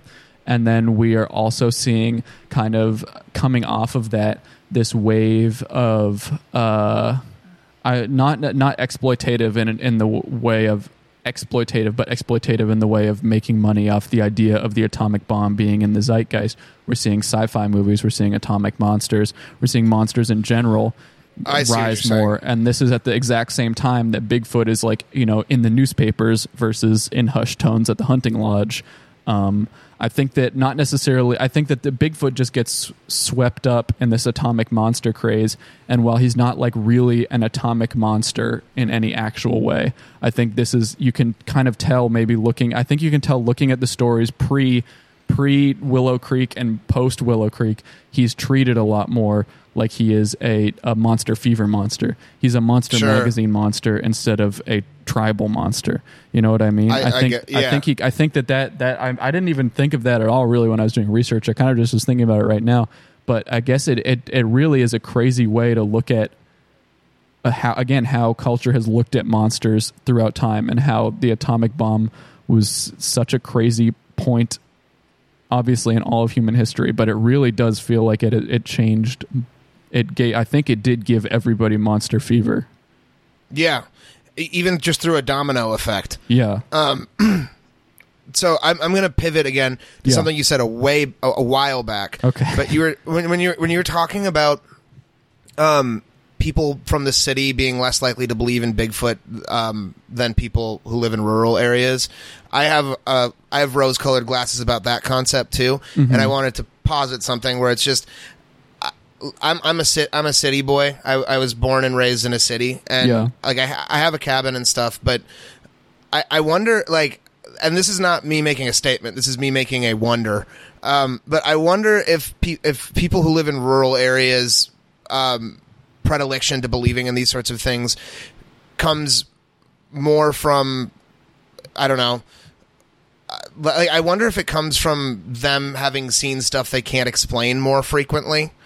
And that's my rose-colored glasses on it, because I think that would be cooler to imagine that, like, people who live in rural areas see stuff, and I think that also might be me, you know, tokenizing rural people as an idea of a mystical folk who have a connection with nature that I don't get to access very often, or if it's just access to less information in general, which maybe isn't true in the digital age. But definitely, I like to believe that people who live in rural areas have more frequent encounters with things that don't really make sense, because that colors the world a little bit more for me. Yeah. But I don't know, and so I'm pondering that out loud. Yeah, I think I have a third explanation that I choose to believe, which is I do think those are the two. Like, I think there's a guy who thinks about this and pushes his glasses up his nose and adjusts his pocket protector, and he's like, well, actually, like, in rural areas they probably have less access to good education, and they probably don't talk to as many other people, so they probably are a little weird, and they blah blah blah, and I think that's stupid. I think that guy gets a wedgie. I don't think you can I don't think you can. I don't think people who live in rural areas have a less colorful world than people who live in a city. Like, I think there's also that maybe that things just are happening in the woods, and that's why people see it more in the woods. And I'm not so opposed to that, but I think what I like to believe is somewhere in between that, where I do think that just being in the woods, I think, is an altered state of consciousness. Just because of what it does to the human brain. So maybe I think that people may be seeing. I would imagine that if there's weird shit going on, it's probably going on in the woods versus the city. But I also think that just being out in the woods or being in the mountains or something, you just feel differently. There's just a different thing going on in your brain and your soul.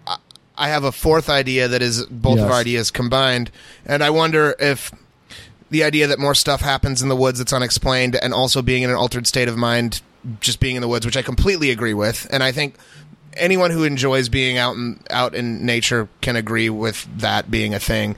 I wonder if they're related. I wonder if that is kind of a spiritual hub. It's a thing that is so embedded in what we are as people, as this dangerous, beautiful place that's filled with resources and peril, that it drums up kind of something in you that can make those things real.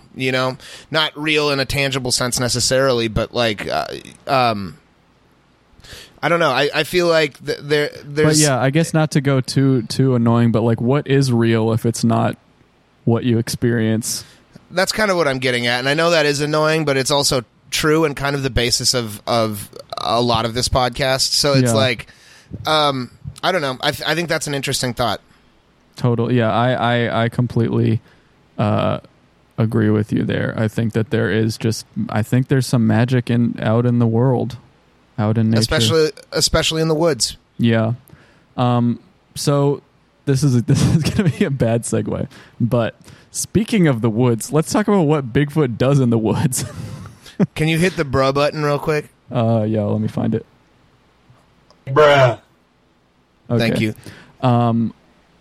So, I guess something that I want to talk a little bit about Bigfoot behavior, like what it, not necessarily in some of these specific sightings, but just what in general is commonly accepted as Bigfoot activity, or what do Bigfoot do? And one thing is that people a lot of the time say that they throw rocks and throw stuff, which is funny to me. People also, another big classic Bigfoot thing is wood knocking, where they knock on trees. And that people who believe in wood knocking claim that Bigfoots do wood knocking to, or Bigfoot, sorry, the plural is Bigfoot. It's a warning from Bigfoot not to come any further. It's a leave now. And that would certainly be a creepy sound to hear. It's just like knocking on trees. I think that's pretty scary. Some people believe that Bigfoot builds stuff, build little structures and stuff. Like a building or a house. Yeah, like a factory, for example. But one of the more interesting ones that I think this is where the line of crackpot crazy people starts. People believe that they swap gifts with Bigfoot. Have you seen any of this? No. They believe that they go into the woods. You should look up some YouTube or TikTok videos on this, because it's all clearly crazy people or people who really want attention. They believe that there are special gifting stumps or like gifting rocks, where they're like locations where they leave gifts for Bigfoot, and then they leave and come back, and Bigfoot has taken their gifts and left stuff in return, and they think they're trading with Bigfoot. That's incredibly European. Yeah, that's a very folkloric European lens on Bigfoot. It's also he's not like a gnome. It's like Dark Souls. Yeah, it's like a video game trading thing. But yeah, they say that they'll give Bigfoot random stuff, and Bigfoot will give back bones, stick crafts, pretty rocks, mice wrapped in grass, berries, etc. Cool. very weird. And I don't really like that piece of lore, but people say that happens. Now here's also, the thing that another thing he does is Bigfoot walks around. Yep. And hangs out in streams sometimes and washes his feet and does like kind of general lumbering. Yeah, 100%. And the other thing that I wanted to talk about in Sasquatch behavior that I have prepared for us is that one of the main Bigfoot things is that they vocalize. They howl and hoot and scream and sometimes whistle. Yeah, make all different types of noise.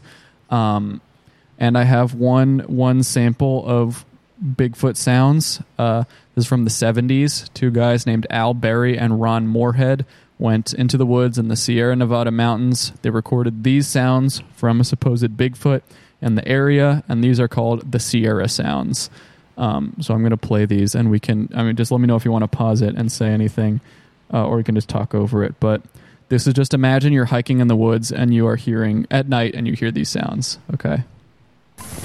We're in for Nightville.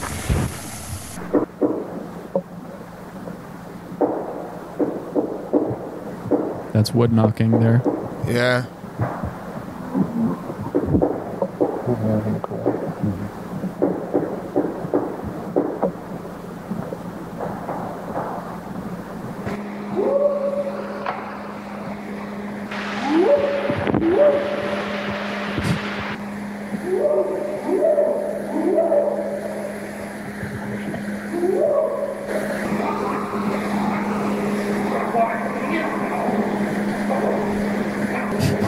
I would be scared if I was hearing this. I would be so fucking scared. Especially the wood knocking is so loud and so aggressive sounding. Is he knocking wood on wood, it sounds like? Yeah, probably wood on wood or rocks on wood or something. That was the guy trying to interact with it.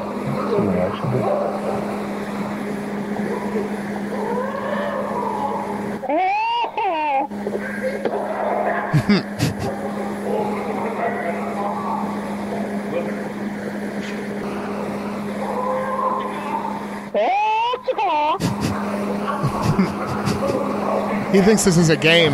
Yeah. All right. I mean, I think that's probably enough. I think that, to me, some of the scariest parts of those sounds is how, I mean, obviously this is also part of the reason that they're not as interesting, maybe, but they sound like they could be human, like sound very close to a human. They do sound close to a human, but honestly, it sounded like an ape. Yeah. You know, which I guess humans also are, so we're pretty well suited to make ape noises. Yeah. But some of them felt more human than ape, but the first few definitely are very ape-like. But like, if I heard ape noises like that in the forest, and then they started to become a little more human, I would be so fucking scared. Yeah, I wouldn't like that at all. That also, like the hoots in combination with the wood knocking, that's a horrible song. Yeah, you know, like terrifying. I would be shitting myself. Yeah, very, very fucking scary. People also claim that some people, when they encounter Bigfoot or they hear Bigfoot howls, that sometimes they feel disoriented or dizzy or nauseous or anxious. And again, this is another annoying cryptozoologist brain moment, but this guy, Nick Redfern, proposed that maybe some of the noises that Bigfoot makes are infrasound, meaning below the normal range of human hearing, which could explain feeling uncomfortable. But I think it might explain feeling uncomfortable that you've seen a forest demon. Yeah, honestly, make you anxious. I feel like existing is trippy enough that if you're in the forest at night and you hear a horrible noise, you're prone to feeling chilled enough to feel dizzy or whatever. You know, like, I don't know. Yeah. I guess I'm prone to getting scared, but I feel like if I heard those noises, I'd fall over, you know? I'd get so disoriented and dizzy. Totally. Yeah. This is not completely Bigfoot related, but have you heard what mountain lion cries sound like? They're like shrieks, right? They're like, yeah, equally horrifying, to be honest. And also knowing that it's a mountain lion doesn't actually make it less scary. But if you didn't know that it was a mountain lion, it's still very scary. Yeah, they make crazy noises. Mm-hmm. So yeah, I guess unless you have we have one big topic left, I think, to segue into, which is the possible explanations that people have proposed for Bigfoot. Unless you have anything else you wanted to go into first. Well, I don't have anything prepared on it, but should we brush on skunk apes? Yeah, skunk apes are Florida Bigfoot, and they smell hella bad. Yep. All right. Skunk apes are done. Yeah. All right. I don't have so anything else. There's a ton of different possible explanations that people have proposed for Bigfoot, and a lot of these are very interesting, and a lot of them are not so interesting. But the first one is the obvious one, which is just misidentification. People saw something else and they thought it was Bigfoot. So maybe they saw a bear, which stand on their hind legs and are big and hairy. Maybe they saw it through the foliage. They thought it was a Bigfoot. That's understandable. Could have happened. Some people also think that maybe people have seen an escaped ape. Maybe an ape or a gorilla escaped from a zoo. Someone saw it. They thought it was Bigfoot. This is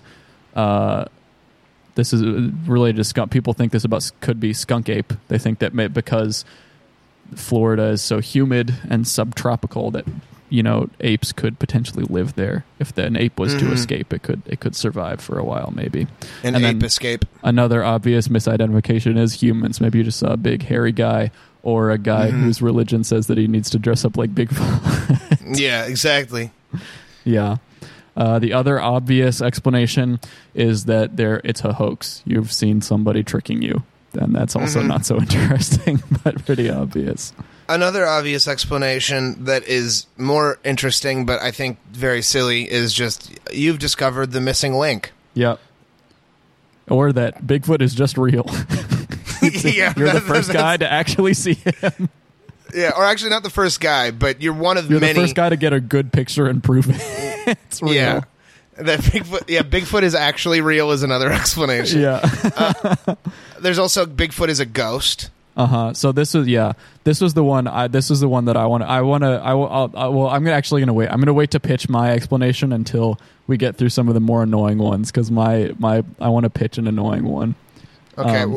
Are we going to do the Mormon one? Yeah, we'll do the Mormon one. First I want to do Gigantopithecus. Okay. Some people believe that perhaps Bigfoot is part of a relictual population, which a relict is a group of organisms that used to be a lot more widespread and now are just leftovers. So, for example, like a ginkgo tree is a tree that was very common a long time ago, but now there's not so much of it. So maybe somehow Gigantopithecus, which is a genus, I think, of ape, specifically Gigantopithecus blacki, was a species of very large ape that lived roughly from 2 million years ago to about 350 to 300,000 years ago. So somehow they think it went extinct 300,000 years ago, but actually maybe it didn't, and it's living in America. And they're kind of like they're orangutan type. Yeah. So guys, Gigantopithecus, sorta. they've only ever found teeth and jaws of Gigantopithecus, never found full fossils. So the size and weight estimates are very speculative. But based on the teeth and jaws, they probably were anywhere from 9 to 12 feet in height, which is pretty crazy. And here's a quote from Wikipedia that I wrote down about them only finding teeth and jaws. It says, "Only teeth and 4 mandibles are known currently, and other skeletal elements were likely consumed by porcupines before they could fossilize." What the fuck? Okay, well, cool. Very weird.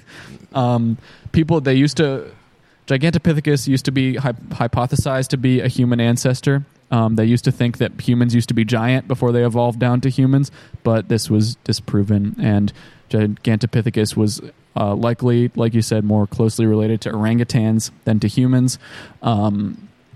And it probably would not have been able to walk on 2 legs. It probably would have been quadrupedal because of how big and heavy it was. More like an orangutan than a hominid. Just if it is orangutan related, I kind of would find it hard to believe that it would be in North America too. Yeah. So Gigantopithecus was found in southern China, Thailand, Vietnam, Indonesia. So the idea that the idea there that people who believe it's Bigfoot believe that it maybe crossed the Bering Land Bridge when humans did, which was about, I believe, 10,000 to 13,000 years ago, which Gigantopithecus, again, went extinct 300,000 years ago. So I guess if it has survived these 300,000 years, I guess it's possible it could have crossed the land bridge with the other ancient American ancestors, or the ancient human ancestors, to live in America. But come on, it's not. There's not a 12-foot fucking prehistoric ape. But that would be, I will say that would be cool. It would be goated, but you have cryptozoology brain. But yeah, so again, also it could be Gigantopithecus, it could be a different extinct hominid, it could be like a Neanderthal or the missing link, like you said. Could also some people say it could be a ground sloth, like a Megatherium. That's also stupid, I think. Anything where it's a prehistoric animal that's lived is very cool, but I don't think it's true unless it's at the very bottom of the ocean. I agree with that. Also, a lot of artistic depictions of Gigantopithecus are awesome because they just decide to make it jacked. Yeah. Which is, I mean, I'm sure it would be, Gigantopithecus was very, very strong, but the idea that it's also just shredded is very funny. It is very awesome. Gigantopithecus is so fucking cool. I'm glad that it's real. Yeah. Another theory is Nephilim, which were giants from the Bible, which were supposedly some kind of half-breed between possibly fallen angels and human women. But yeah, I don't know. Probably, most likely not. Yeah. But I think that if that were true, if the Bigfoot was a Nephilim, I think that the more interesting part of that wouldn't be Bigfoot as a Nephilim, it would be the Bible is real. Yeah. That would have huge implications. The bigger revelation. It would be very funny if the Bible was proved real because of Bigfoot. Bigfoot just says, "My mommy was a mommy and my daddy was an angel." Yeah.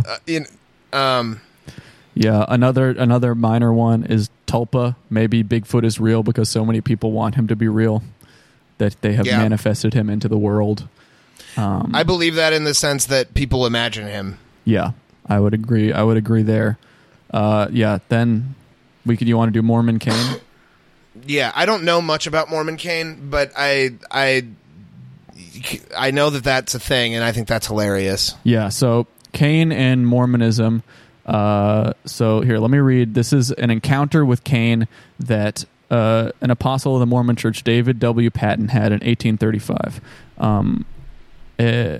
I met with a very remarkable personage who had represented himself as being Cain, who had murdered his brother Abel. I suddenly noticed a very strange personage walking beside me for about 2 miles. His head was about even with my shoulders as I sat in my saddle. He wore no clothing but was covered with hair. His skin was very dark. He said that he had no home, that he was a wanderer in the earth. He said that he was a very miserable creature, that he had earnestly sought death, but that he could not die, and that his mission was to destroy the souls of men.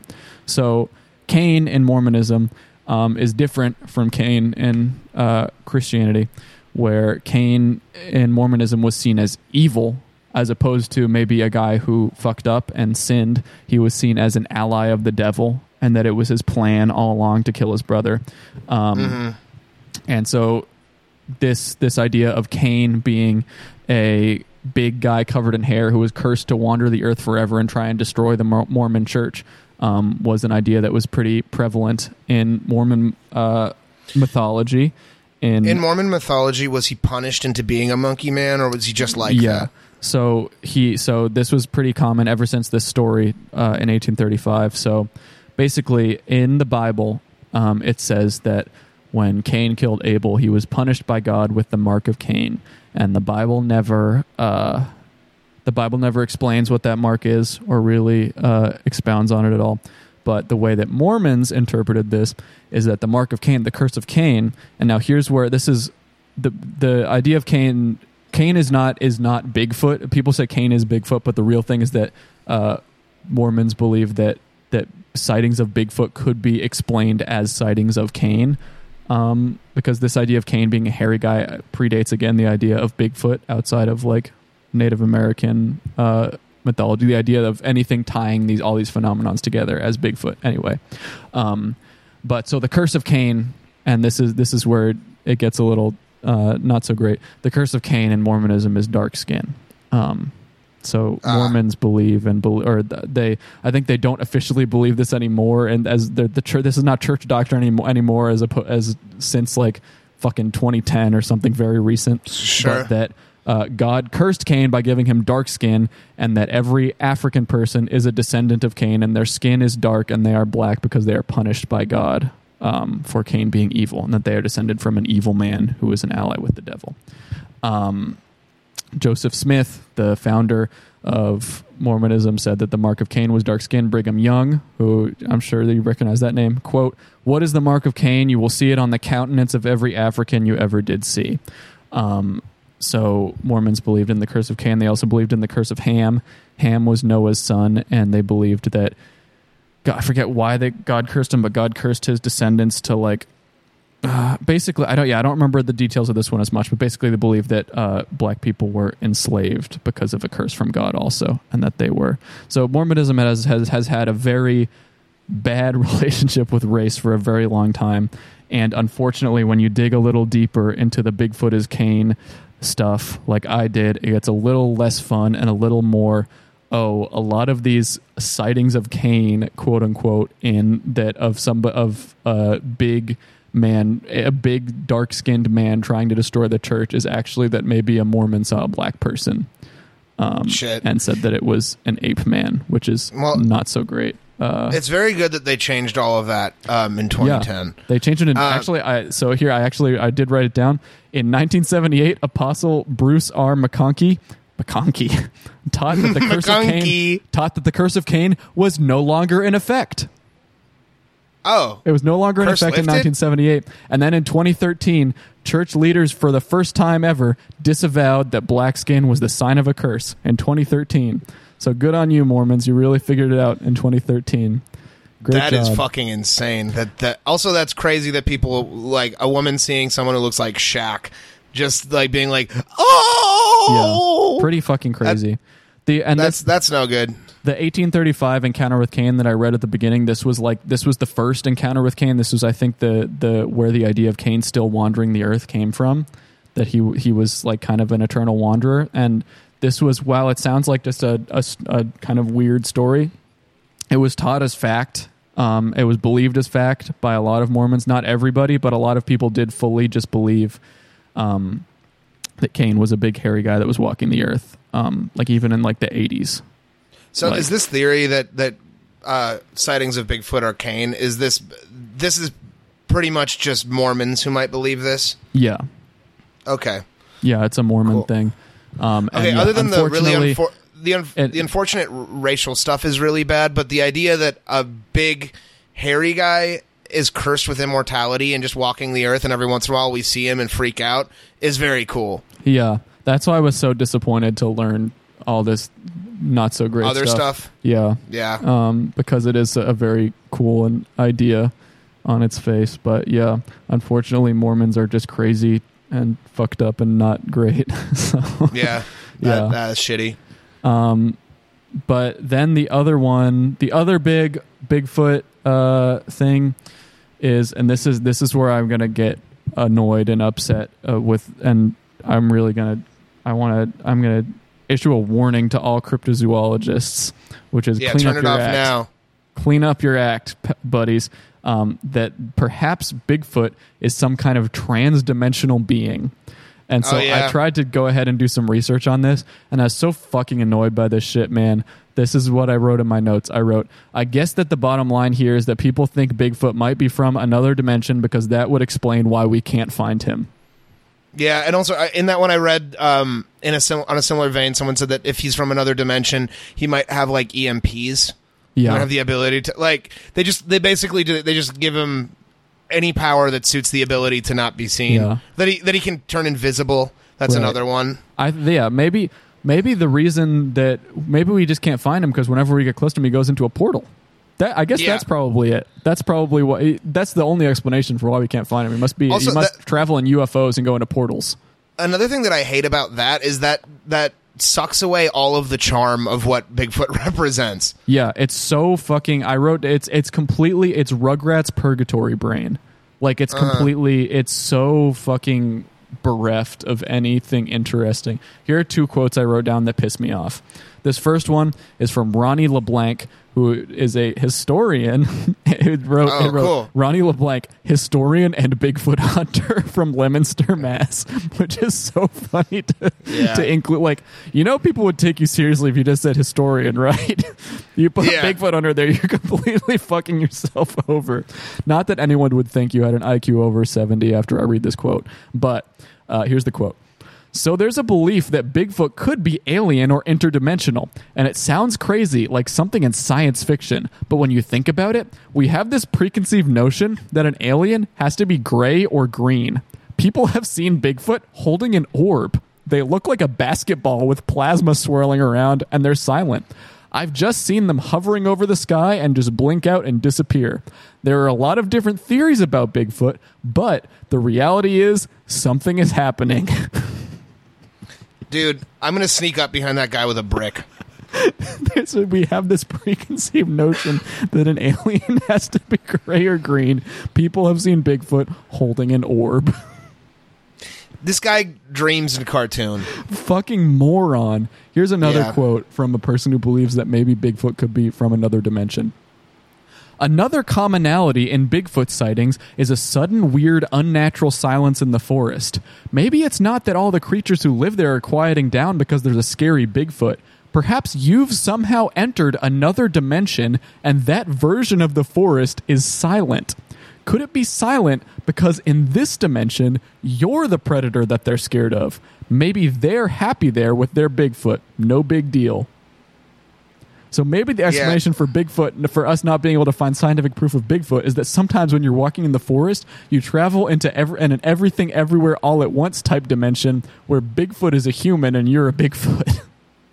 And that's why you see him. Okay, that one is very dumb, but I have to give a gold star for creativity. That's fun. Yeah, too creative. Too much creativity. Also, there's a slant that you can take on the interdimensional thing that I actually I can bite a little bit, where the idea that Bigfoot is some kind of, Freudian or Jungian trope of the wild man that's spiritually intertwined with people's ideas of nature, and that you're prone to seeing Bigfoot when you're out in the woods. Yeah. You can make the case that that's interdimensional if you want to. Yeah. And I can buy that a little bit more. I mean, not that he's really even there, but that there's an innate spiritual understanding of the woods that draws upon the image of the wild man. Yeah. And I think it's hilarious that, to me, that doesn't sound ridiculous, and the thing that we just said does. But to me, that tracks. I mean, yeah, I guess I can. The part I can buy about an interdimensional Bigfoot. Well, I can't buy an interdimensional Bigfoot at all, but I can imagine. I can buy that Bigfoot is like a species of alien or something, right? That there's some kind of Wookiee thing that's coming and walking around on Earth sometimes. That's a little more down to earth of a crazy person idea. But like the idea that like Bigfoot is opening portals and like he's from the fifth dimension is something. It's like you are a fourth grader. Like, he's Rick and Morty around. What if dinosaurs had a city, but it was made of paper, so we can't find any records of it in the fossil record? Like, shut the fuck up! What are you talking about? You're Calvin from Calvin and Hobbes. You're a baby. What are you saying? They're using they're abusing their imagination completely. Like, man, if you're gonna do that shit, like, draw it in your notebook. Don't fucking write a book and call yourself a historian, or preface it with, "This is just my imagination." But yeah, like at least have the guts to be an actual crazy person. At least say that Bigfoot is like stalking you and wants to kill you, or that you see Bigfoot in your dreams or something. Like, who fucking cares? Like, I actually think that Bigfoot might pilot a flying saucer. They're like, you're nothing. It annoys me so much. It's so fucking stupid. Like, how do you go down that path in life that you're crazy enough to like devote your life to hunting Bigfoot and writing a book, but the most interesting idea you can come up with is like that Bigfoot can walk through a Stargate, like like they have a Rick and Morty portal gun. Like, what is going on there? I think instead of historian, they should have just written like Imagineer. Yeah, or yeah. Crayon expert. Yeah. Or, like, at least if you're going to do that, you also have to say that he's working for the CIA and hunting you. Yeah, man. Say you have if you sure you can say that Bigfoot can travel through portals, but you know what you should say? You should say that he can travel through mirrors or like through people's mouths or something. Do something cool. I don't give a fuck about a portal. Shut up. Another reason that maybe we don't see Bigfoot is that he's also a guy that he changes disguises to be a normal guy, and he walks among us wearing a normal baseball cap. And his name is Clark takes Kent. it off. Yeah, his name's Clark Kent. And he takes it off. Actually, based on cultural implications, I think that the legends of Bigfoot and Superman could be one and the same. You actually never see Spider-Man without his mask. You actually never see Spider-Man and Superman in the same room. So because they both are guys who have powers, I think they might be part of the same phenomenon. Bigfoot.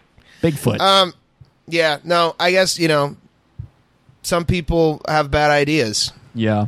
So here's my bad idea. What if Bigfoot is a ghost, the ghost of a caveman?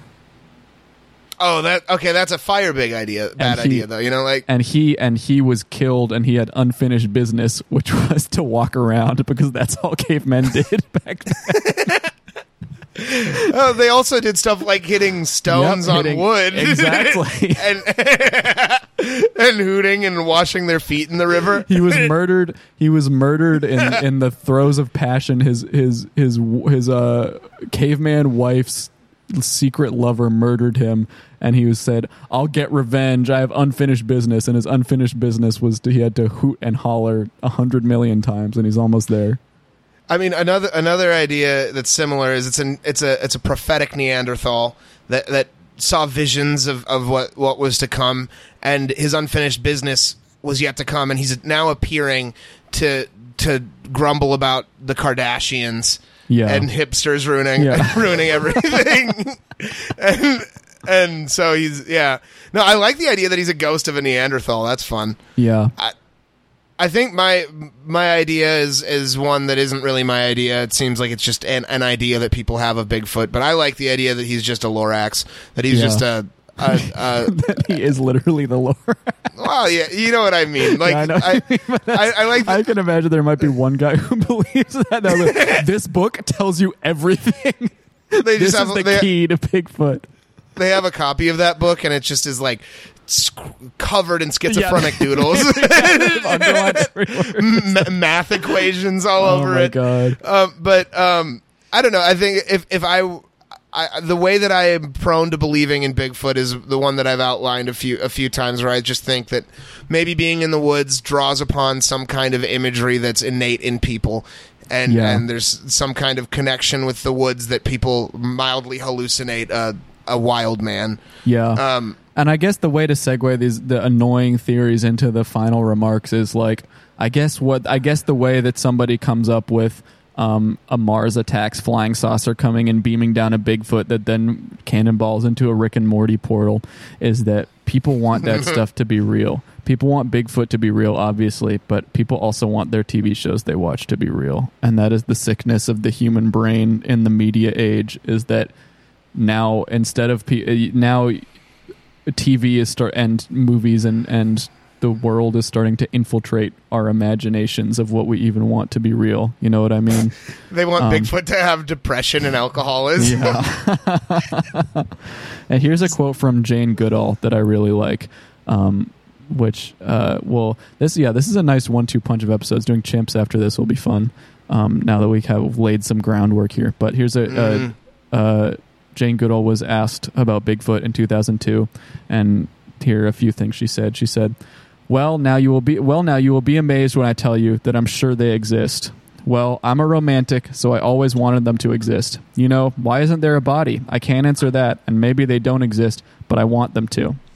And then in 2012, when she was asked again about Bigfoot, she said, I'm fascinated and would actually love them to exist. Of course, it's strange that there has never been a single authentic hide or hair of the Bigfoot, but I've read all the accounts. And I think that really is the core idea of this is an idea of something that has persisted literally through all of human history. This is the idea of the wild man. It was real when we were walking with Neanderthals, when we coexisted. And it has not been real for a very, very long time.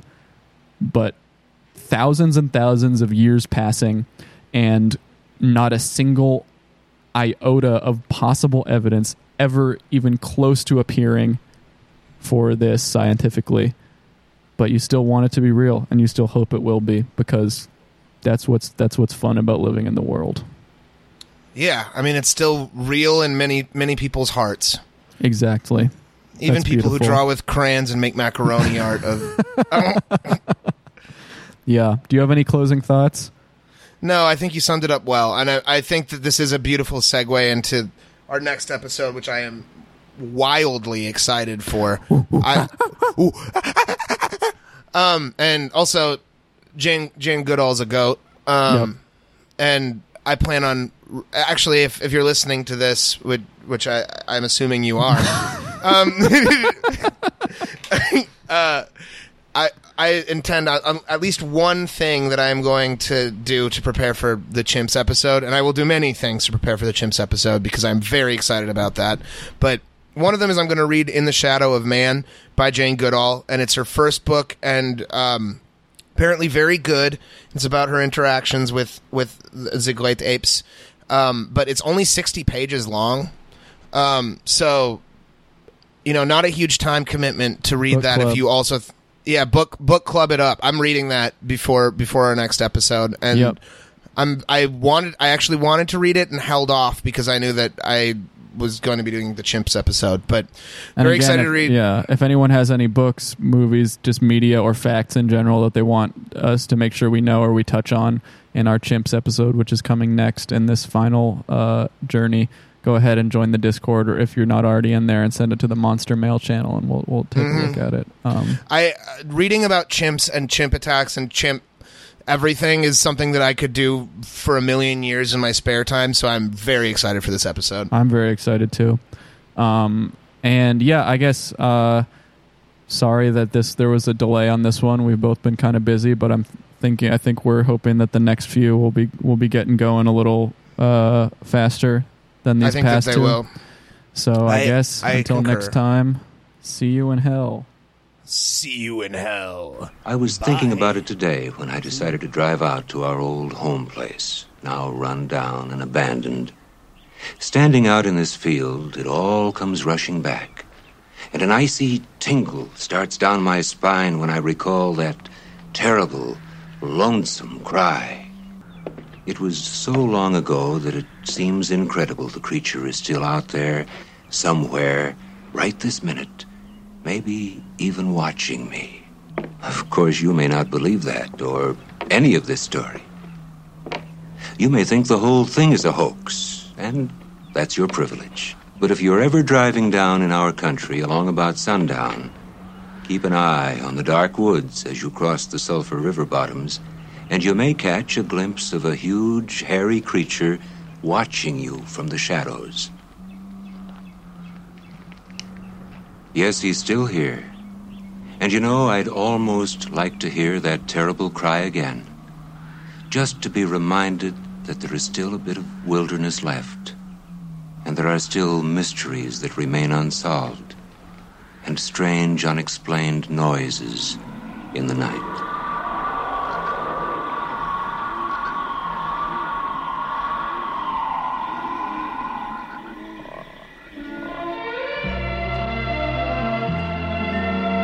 This is where the story plays, a world on which we seldom gaze. A page from the book of yesterdays, birds and beasts and wind and water. Here beneath the bright blue sky, no man's smoke blinds the eagle's eye.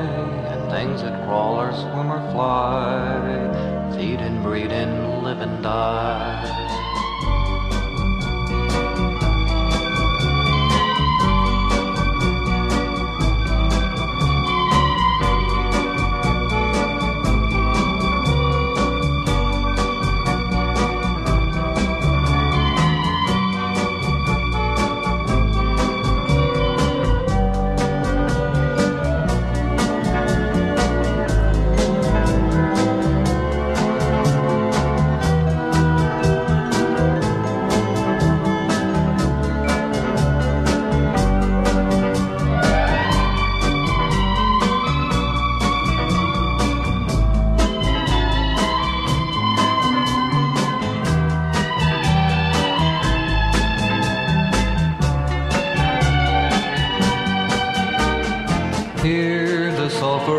flows, rising when the storm cloud blows.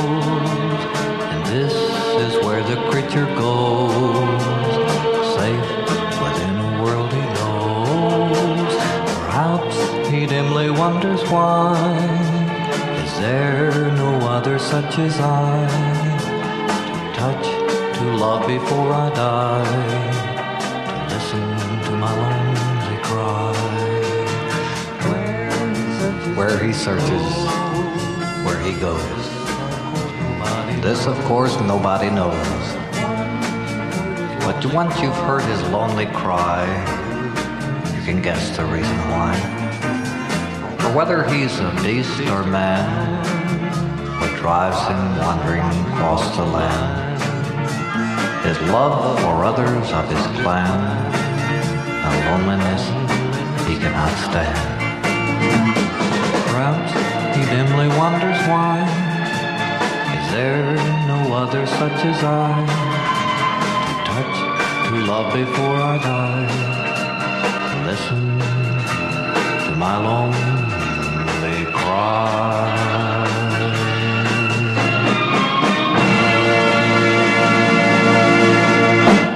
3 episodes remain.